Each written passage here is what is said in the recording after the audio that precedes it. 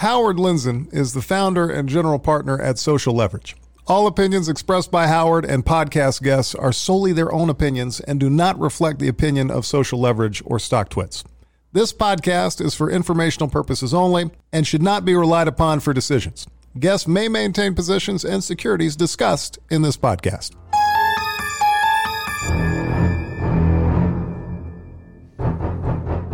Hey! Hello, hello. Hello, my man. Monday, the end of the month. No, tomorrow's the end of the month. Yep, not the end of the world, just the end of the month. All right. Did you have a good weekend? I did.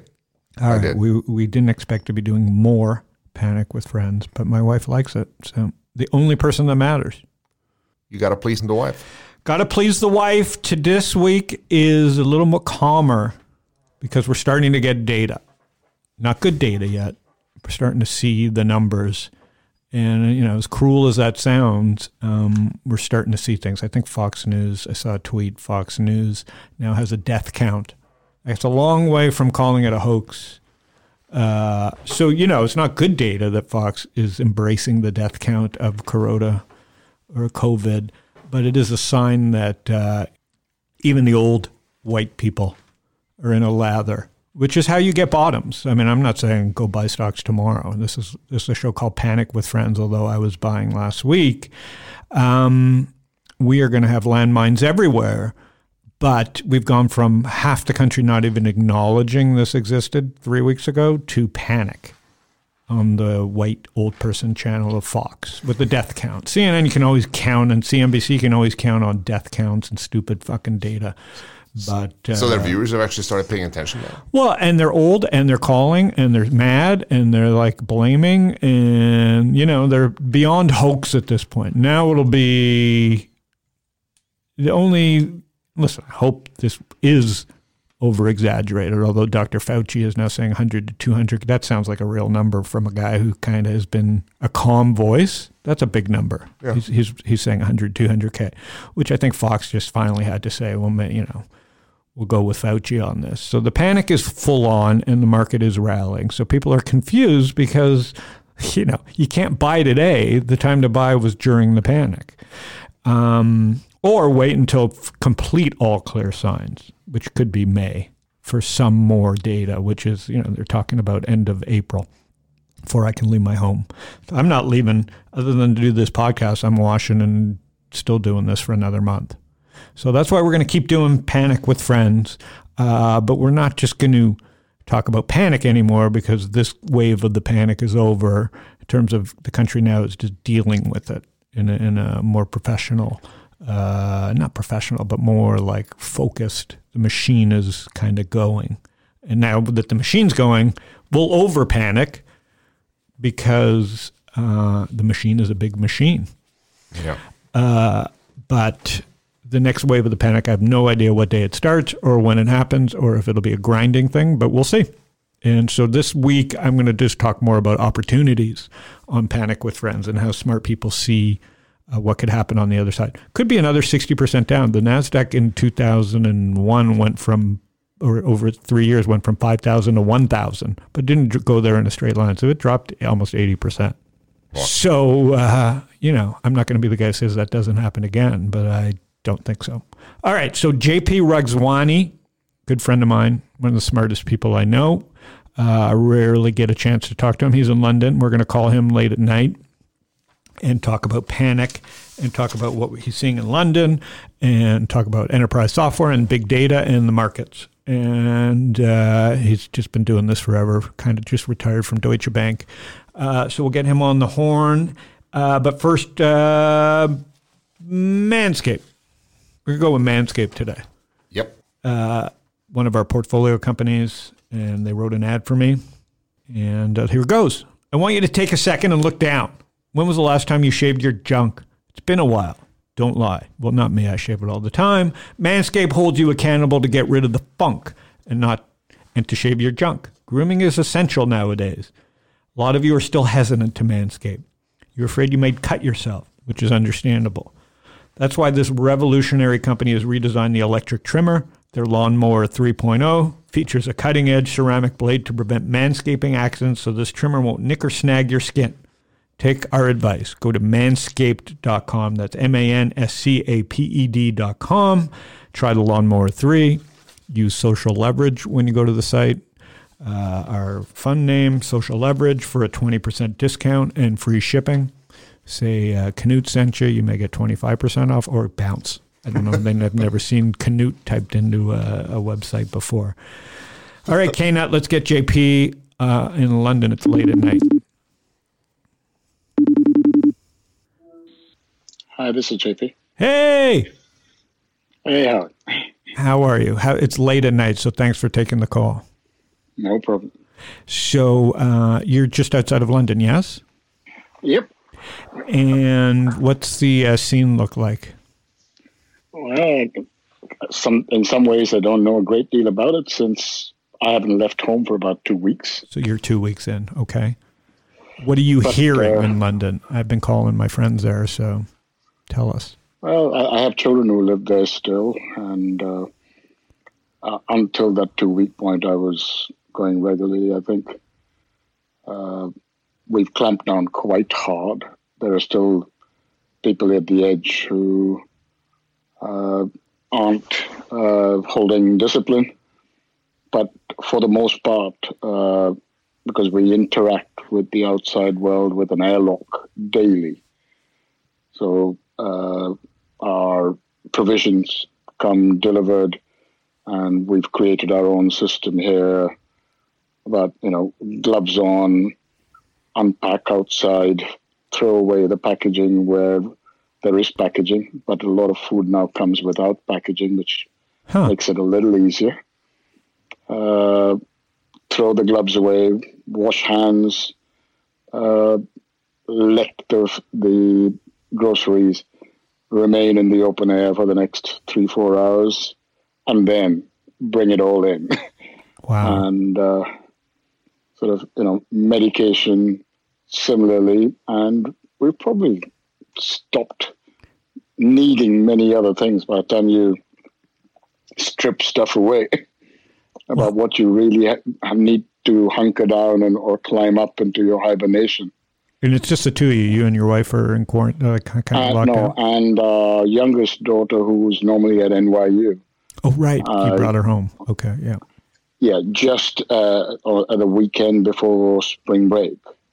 Right. I had to take a view as to where I could help her better.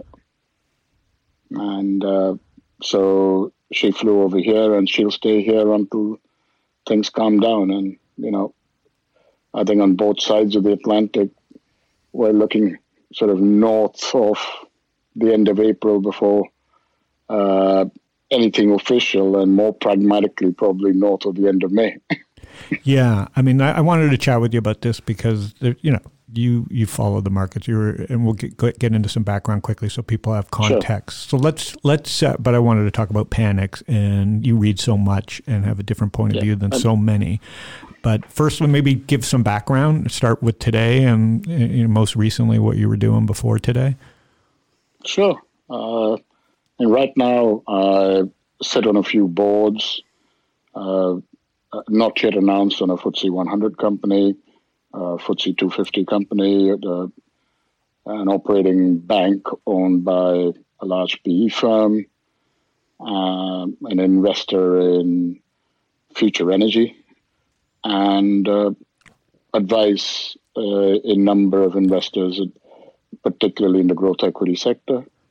But all this really as an independent non-executive. Yep. For the previous 20 years, my key roles were Chief Data Officer and Group Head of Innovation at Deutsche Bank, Chief Scientist at Salesforce Worldwide, the Chief Scientist at British Telecom, and the Global CIO at Dresdner Kleinwert, which is the investment banking arm of Dresdner Bank Group. So that's the 20-year potted history. That is great. I mean, you're so professional at summing that up, which is just like mic drop territory, which is, I'm lucky to know you. I met you through, I'm trying to think who I met you through. You were at Salesforce maybe. or it was just Well, stock to I think there were three groups at almost the same time. Javon. Yeah, Jevon, we both invested in them. Yeah, Yep. we had connections through. Sean, you'd already started getting some connections through.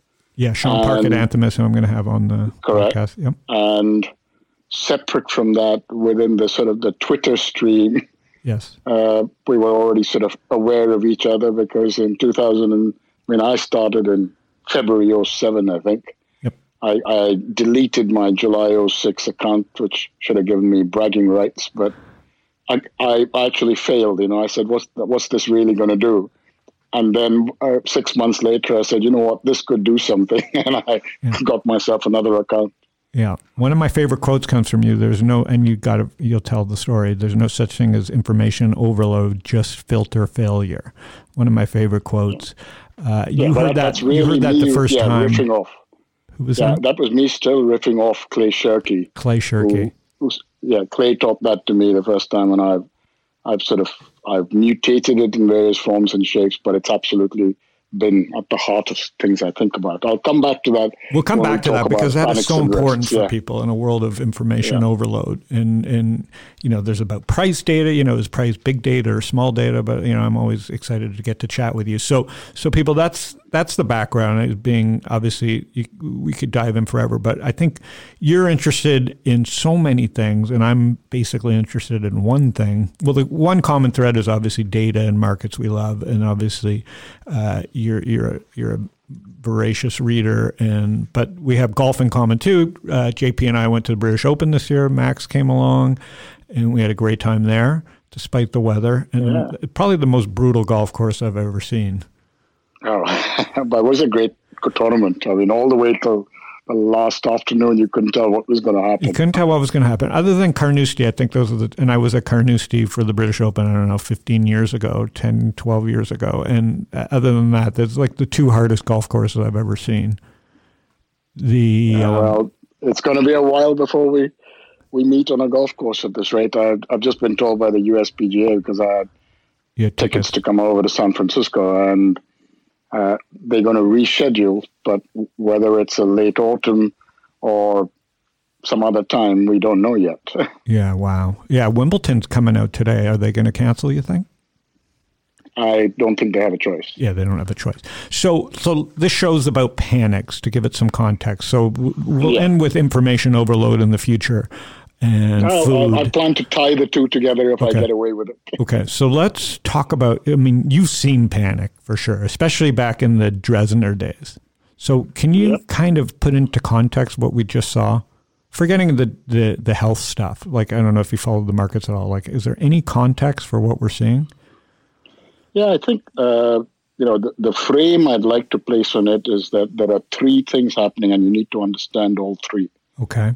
Right. One, governments don't find it easy to manage or price risk. Okay, if you go back into prehistory or any form of history you care to look at it, at least the simplified way I like to tackle these things, a government used to say, "I'm going to protect you from invaders, and I'm going to keep your stuff safe." Okay, those used to be the things you paid taxes to kings and empires for.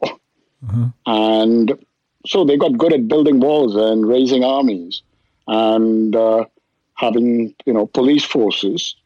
And you did the trade-off to say, yep, I'm going to pay these guys something and they're going to keep my borders safe, keep the invaders out, and protect my property, protect me from crime. Okay. Right? Those were actually pretty easy to do. Okay? When you deal with things where you can't build a wall, and the police force can't respond, right? By the time you roll the clock forward, thousands of years and come to today, governments are pretty helpless at figuring out what to do. And the only answer they've got is to outsource that risk to corporations through regulation. I don't know how to manage pollution, so I'm going to make you. I don't know how to manage climate change, I'm going to make you. I don't know how to manage disease, I'm going to make you. So health and safety at work or anti-EPA type regulations or whatever else, and I'm going to help you protect your assets by creating, trade walls, by coming out with tariffing solutions, by looking at, balance of trade and payments and changing the pricing formula. But there's limits to what they can do. Got it. So loosely, I say government outsourced the problem to the corporate and to the citizen. Mm-hmm. And regulation was the root. Okay. When the problems got more complicated, the regulation got more complicated as well. It still wasn't working. Right. Okay? To make matters worse, in parallel, technology had a role to play. So a guy called Brian Arthur was and probably still is at Santa Fe. And I followed his work ever since he came up with the idea of scale-free back in the early 90s, and sort of the idea of operating at digital scale, that you could have zero marginal cost growth, these sort of things, and how he, I think initially he used to call it increasing return models. But he wrote a book maybe a decade, 15 years ago called The Nature of Technology. Mm-hmm. And it wasn't about any particular technology. It was just about the concept, the very thesis of technology. And he came up with this view, which fascinated me, that said, in the past, technology was something that gave us both hope as well as trust, because what technology was doing was working with nature. And human beings didn't really understand technology, but we still really understand nature. Okay? So in the past, we could trust the things technology was doing because it was harnessing and augmenting nature. Somebody saw, a hydroelectric dam. They sort of figured out this works, If they saw the harnessing of fire, and they said, yeah, we can handle that. And slowly we started seeing substitution technologies, but even those things seem to be augmentation rather than replacement. So interesting. Yeah. Okay.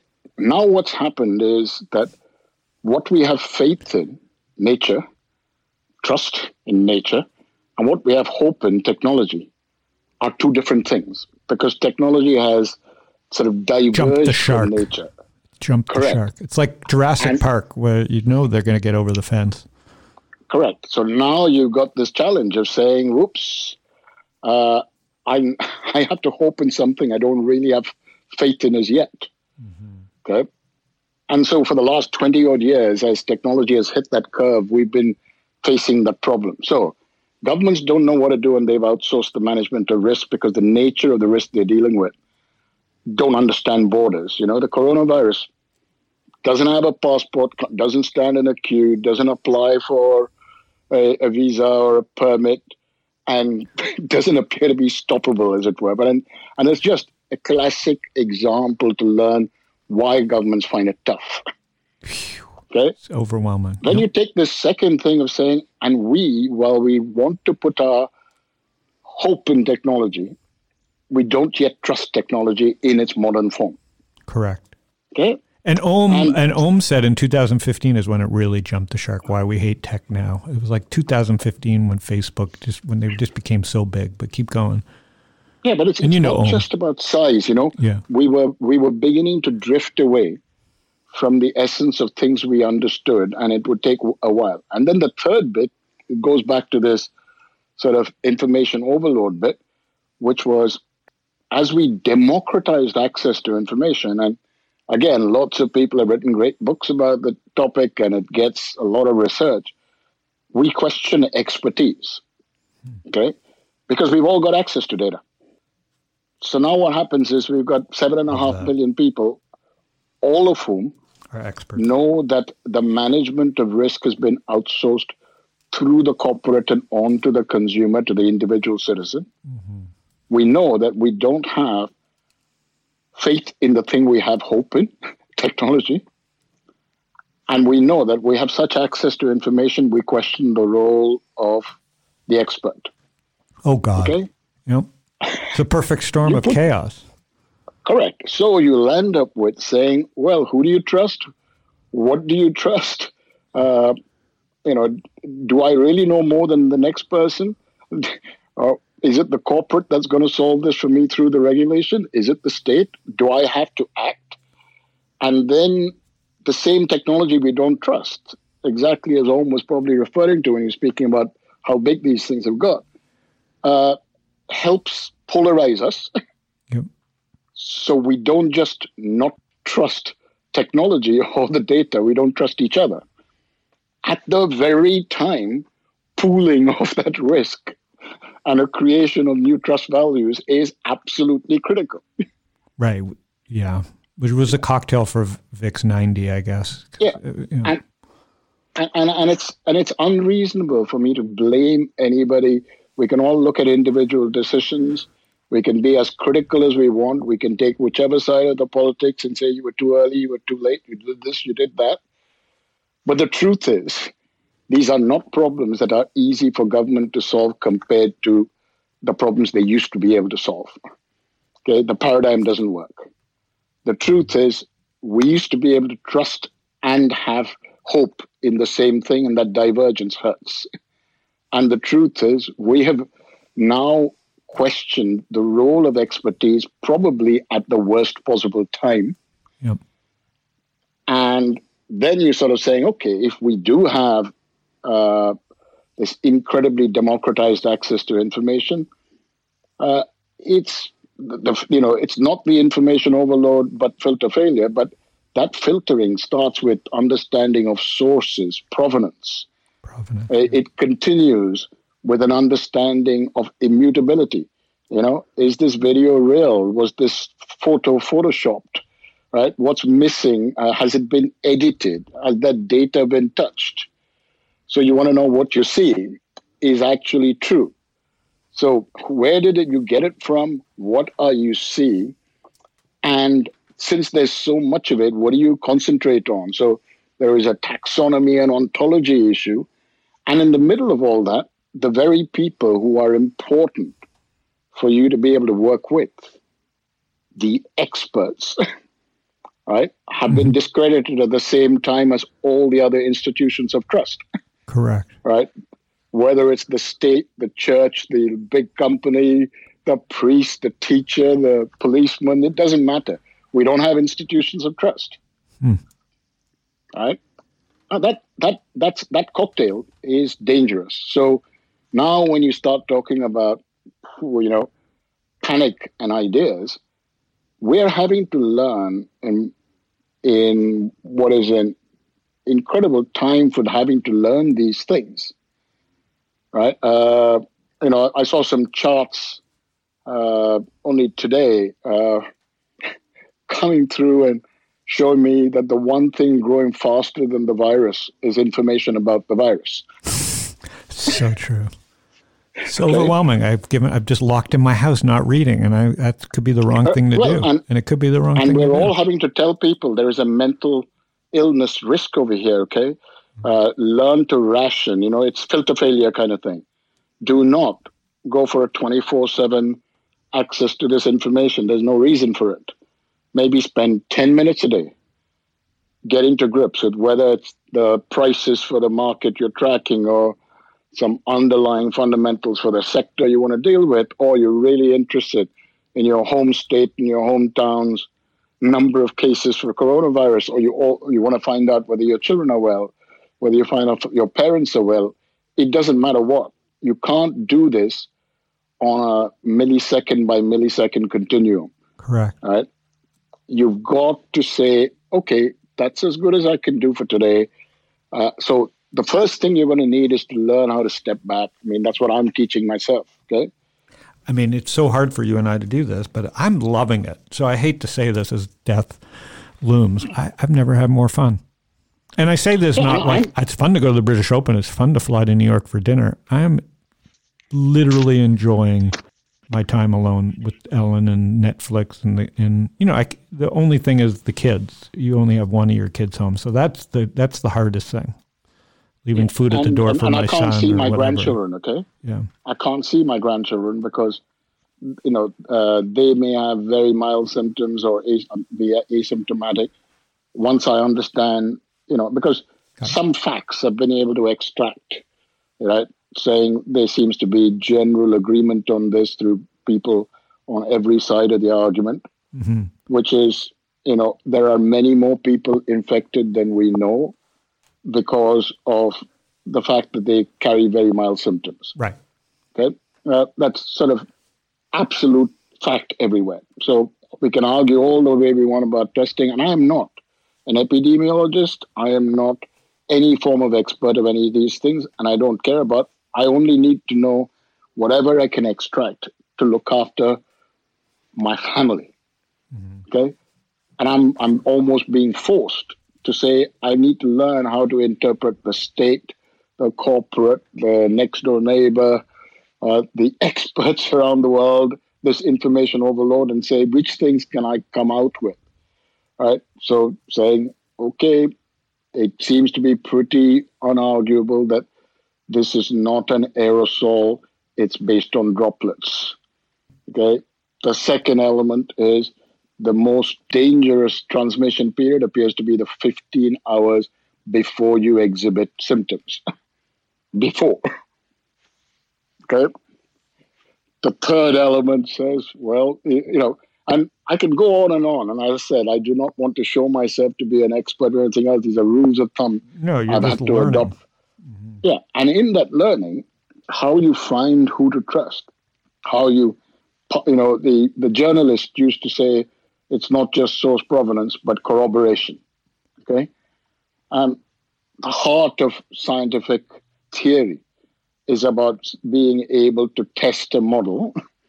And the idea of peer review is very much based on saying, can we get other people who can independently come to the same conclusion?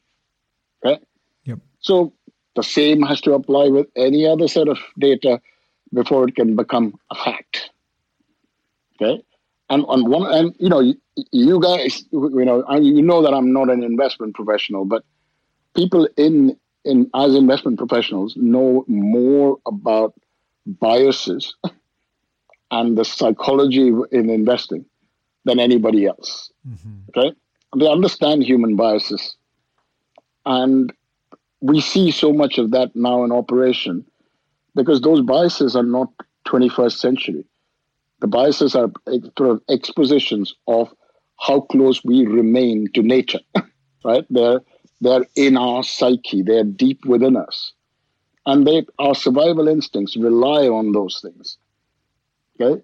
Not necessarily always for good. The loss aversion kind of thing is a bias. Yeah. Right? But it's based on, anyway. It's based on, it's just based on human. Yeah, and what we're calling human nature is itself the statement about we are still closer to nature than we are to technology, and this divergence is a reason for panic in itself. So looking beyond the panic, because it's hard to, you're not going to get rid of tech and these divergences. Is there anything that we can count on continuing? It was amazing that the volatility was so low for so long, considering the tail risk that this divergence was going to bring. So now that we have the divergence showing itself, and I believe I kind of love the explanation that you're giving because it's unique and on point and common sense. Are we going to be living in a higher volatility world? It makes sense to me that how do you it'll take decades to get volatility down when you have this divergence. I probably I'm more optimistic about some things and a little more feet on the ground than a few others. I like the framing that this is closer to a demand shock than it is to a structural failure in the system. So this is where people who know about investment say, 89 was this, or 87 was this, and 97, 98 was this, and 2000 was this, and 2008 was this. And demand shock is closer to, say, 2001, sort of September. Okay. Okay. And the market's sort of resilience acts differently when it's not a structural failure. Okay. That's one piece. But every time there is change, and we are living in a period of, in crisis, you sort of see some changes that have been waiting to happen accelerate. Correct. We're seeing that. Yeah. And those are obvious because people talk about them, Zoom or Teladoc, telehealth. And other things will sort of degrade as quickly, okay? So, we have to ask ourselves, when someone tells me, hey, we're not going to be shaking hands anymore, okay? And, you've seen the stories of saying, well, in Japan, they never shook hands, or in India, they never shook hands. But if you actually look at the culture of shaking hands, you shook hands with your enemy to check whether there were any hidden knives or weapons up their sleeve. Yeah, Canute. Yeah, okay? For sure with Canute, I do that. Yeah. Yeah. Right. So it was never intended to be, an I trust you. This was much more, I'm going to count my fingers and yours and check. I didn't know that. That's so interesting. Yeah, makes sense. So I suspect that things that involved human touch, and again, as I said, I'm not the investment guy, but we are seeing changes in that. Contactless has really started accelerating. Remote has really started accelerating. And like with any other pendulum, it will go extreme before it comes back to a new normal. But in that new normal, you and I are going to get frequent flyer Zoom cards. Right. Right. Are you going to be the first million Zoom hour card holder? That's a good point. Because there's going to have so much competition, so they're going to have to entice people to stay on Zoom. It'll be frequent flyer. And remember that, even a change like that, I'm fascinated with this idea of something called the Overton window. Are you familiar with that? No, of course not. I have no life. So tell me the Overton window.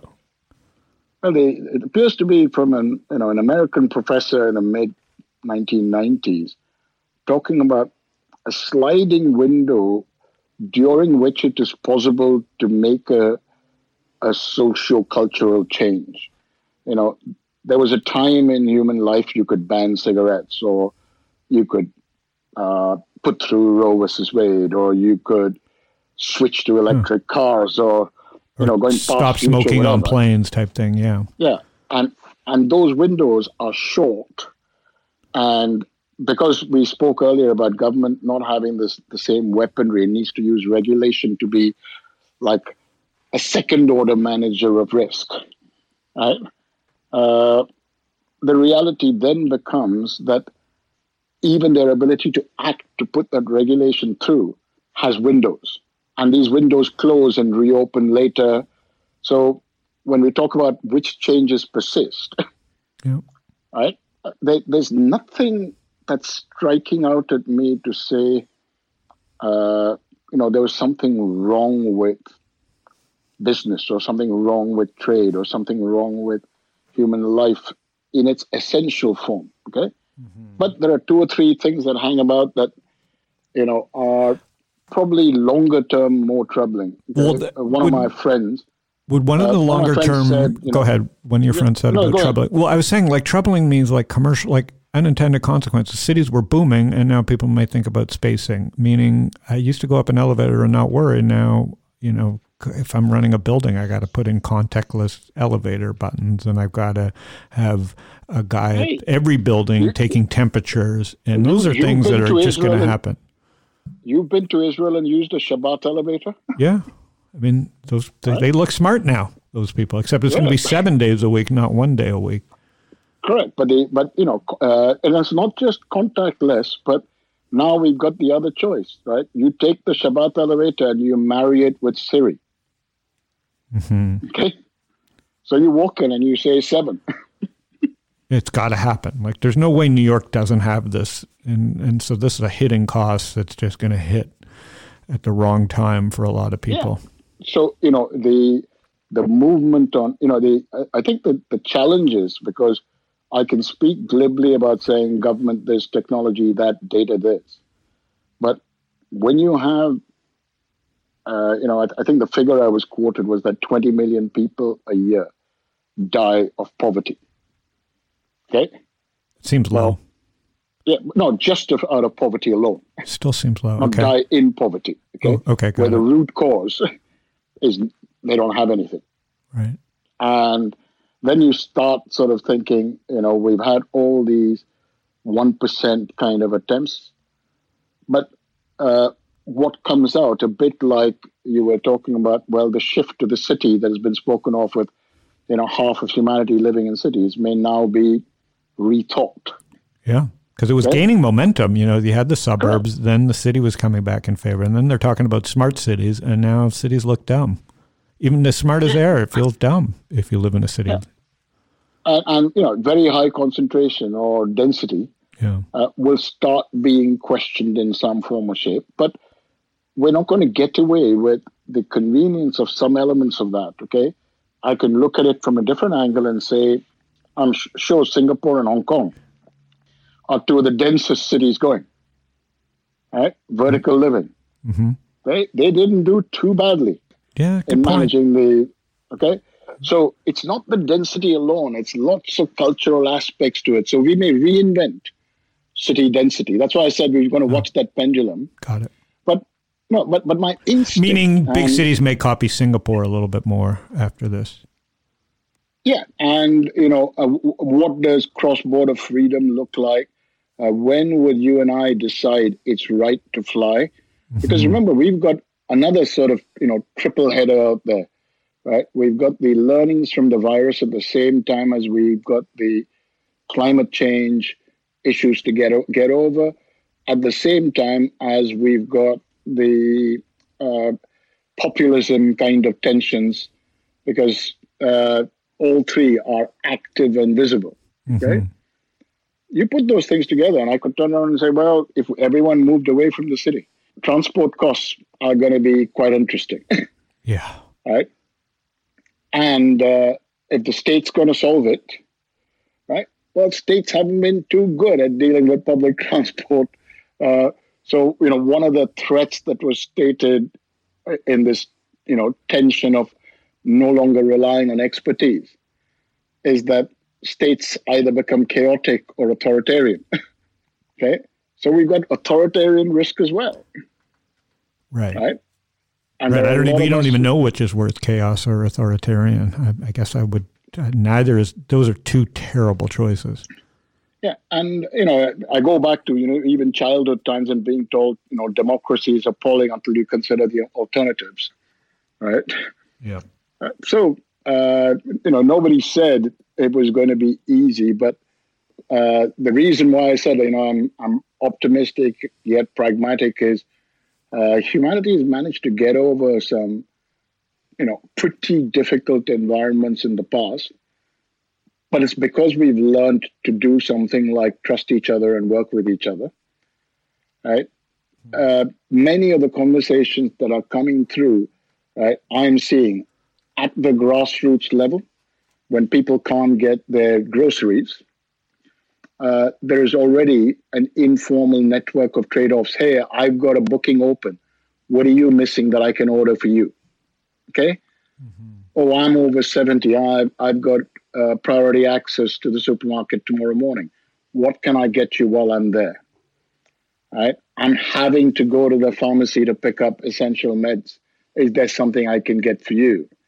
Right? The volunteers, when the NHS called for volunteers in this country, and I can only speak about the UK, over 750,000 people signed up, right, to help get food to the isolating elderly who have sort of vulnerable immune systems or are otherwise, infirm in some form, right? These sort of things, different states with what they will do to protect against, financial pain. Right? The mental illness side is not to be underestimated. A mix of isolation, financial sort of stress, and not being in your normal environment can can create all kinds of sort of, cocktails again, but of emotion. Yeah. But if I step back from it and say, we are all seeing, you can reel them off as much as I can, and the people listening to this should be able to do the same thing, that there's a lot that we are learning at grassroots level about trusted commitment and collaboration in community. Okay? Yep. That is a risk mitigant, because to me, if you remember when we were together in Sydney, Yep. and we were speaking at AMI or whatever, a decade ago? Yeah, it was eight years maybe. Yeah. When we were there, we're trying to explain to people the heart of insurance is mutualization. Okay? When you lived in a village and your barn burnt down, your neighbors helped you rebuild the barn while they were rebuilding it and helping you rebuild it. Your family got housed.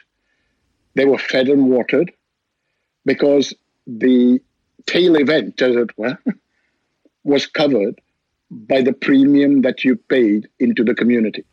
Correct. Okay? Mutualization is at the heart of almost any insurance model. It's not an evenly spread risk. The whole idea was to say, well, is there a smarter way for us to deal with this? Okay? Well, we're going to find that community spirit again. And I can't believe that community spirit died. Okay? We may have lost some connectivity with it. But under stress, human beings tend to congregate in that form. So I will watch for that. Mm-hmm. Right? The second element is, if we see that localized trust rebuild in small networks, right? What we're doing is we're saying we're moving away from hit culture to long tail. Moving away from what culture? Moving away from what culture? Hate culture. Hate culture. Okay? I agree. There's a pivot. That's one trend that may start reversing here. Smaller groups. Correct. More community. Yeah, and I see it on StockTwits. Like, it's just everybody's in love with each other all of a sudden. When it was a bull market, everybody knew everything, and now that it's a panic, people appreciate StockTwits because and you know what? The friendships that form under that stress. Oh, unbelievable! Right, those friendships will last forever. Yeah, really good point. Yeah, mm-hmm. So there are strong strands that are being built in an emergent community. The second element is saying, no one can explain to me why the demand won't return, except for things that were destined to die. Okay? So I'm not going to see Blockbuster come out with sort of videotape tomorrow. Right? I'm not going to see horses being shod the day after.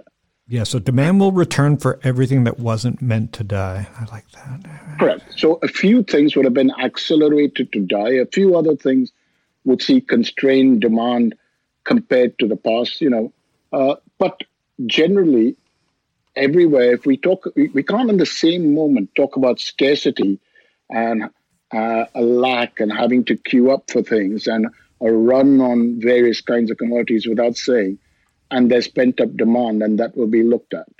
Right? You don't think people are going to go to restaurants when they reopen, but are we going to learn something about social distancing while we do that? I hate the term because I say that's physical distancing, but we're closer in social terms. Yeah.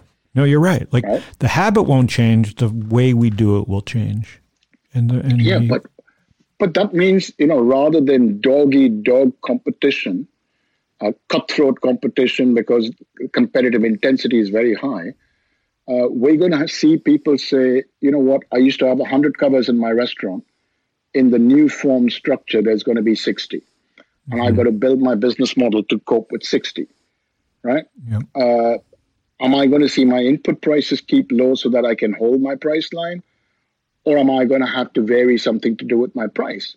Or am I putting enough value in it? Because I go to restaurants where I can hear people speak, okay? I don't like overcrowded restaurants even before this happened. Right.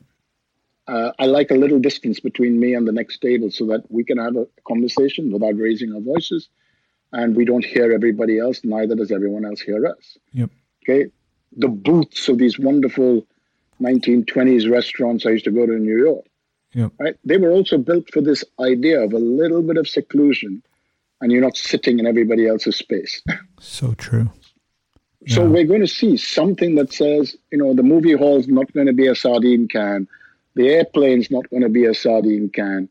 We're never going to have to look for the guy. So in truth, airplanes may have to reimagine flight because they were cramming seats in. People will rebel. So what does yield management look like for a plane or for a restaurant? Ooh, I like that. Right? What does public transport look like as you reimagine some of these things? Right? We're not throwing them away. We're just saying, well, there's something to learn about it. Mm-hmm. Okay? So, my expectation is saying the things that die in terms, I will feel a pain about every person that dies because I think human life is sacred. Mm-hmm. But when some habits die or some products disappear or some companies pass away, these things were meant to happen. There is an evolutionary aspect to that. Yeah. Okay? Yeah. Well, go ahead, but does that make sense to you, sort of saying? It makes sense. That's what I wanted to get into. We didn't have to talk about markets because there's so much you have to take a step back right now. We're forced to take a step back, so try and make the best of the step back. I think, from the demand shock discussion to what does yield management look like to, some people obviously got hit by lightning here. They weren't doing it for the wrong reasons, but the world is going to change, and demand generally for everything that wasn't meant to die. But I think something else will happen, which is that, I've been looking for the last few years, particularly over the last year, into ESG. Okay, sort of investor signals for extractable from ESG, etc. And the more I've looked at it, the more I've said, what we call ESG, and I'm not a fan of the term, is actually risk metrics for the risks that government outsource to corporate. And so what do you think there? Well, I'll end up saying you are, after coronavirus, you're going to be looking a lot more carefully at supply chains. Got it. Okay? You're going to be looking a lot more at distribution. Right? These things that were assumed to be either irrelevant or frictionless suddenly carry a different weight when you're trying to price risk. Okay? Because while I'm bullish about saying COVID-19 is something that we're going to get to a peak of, we're going to see the decline. We're going to see some understanding of antidotes on the way there, whether it's remdesivir or whatever. We're going to get to understanding whether antibodies are being secreted by those who recover. We're going to get some vaccines out there. But the virus will continue to change. There will be other viruses. Like we never solved flu, and each year we're dealing with new strains. For the coronavirus set, there's nothing in me that says I know something that says it's never going to happen again, right? Which is why some of these changes will become permanent. But the permanent will be not in this staccato authoritarian fashion. Humanity will adjust to how we work these things out. Yeah, but if the demand is going to come back for many things, if people still have a heart of wanting to go work and be productive, if the love of education and the want to get there is still there, if people are still going to want to go to a gym to be well and need the help of the health service, if there's still people who, are affected by the way the economy and society runs and they need help, the welfare state still has its role to play. And we may all be that little bit more connected to each other when we come out of this, to start being more humane and more understanding about the calls we make. Yeah. But on the path there, I do expect that we will suddenly look at things like supply chain with a different eye. We will price those things into investment decisions in a much more structured way. Yeah. Boy, I'd hate to be young, though. Like, think about us. We've put in the miles. We have the network. We did the FaceTime. It is going to be so different for a brand starting out today that relies on contact, face-to-face. Like, building a network today, post-COVID, is going to be the biggest fundamental change for my son. Like, I see the stress. Like, they just don't know. They're used to hugging it out. And even though they were on their phones, the phones kind of screwed up a lot of the contact that they did. But now they don't even have that. So it's really messing with the young kids who are used to at least be able to see each other, even if they weren't talking to each other. So, I mean, I'm grateful that I had. My suspicion is that some of the early Pew research, going back a decade or so, said that the super communicators did not, have a second life in order to avoid a first life. They were actually great communicators in real life. They were just also very good at using technology or separation. In fact, good point. Their culture used to share things even like phones that you and I wouldn't know how to do. Yeah, good point. Okay? Yeah. So my suspicion there is that, this is something that Sean taught me, going back to early years at Dresner, that the rollout of digital infrastructure that people like John Hagel and John C.D. Brown describe as the big shift, the switch from knowledge stocks to knowledge flows and learning becoming the key engine, that's going to manifest itself in a drive where you could be cost leader and go global, absolutely standardized vanilla, or you could be service leader and you would be boutique selling to, your local town and knows where you grew up, knows your mom and dad's names, knows where you went to school and everything. Okay.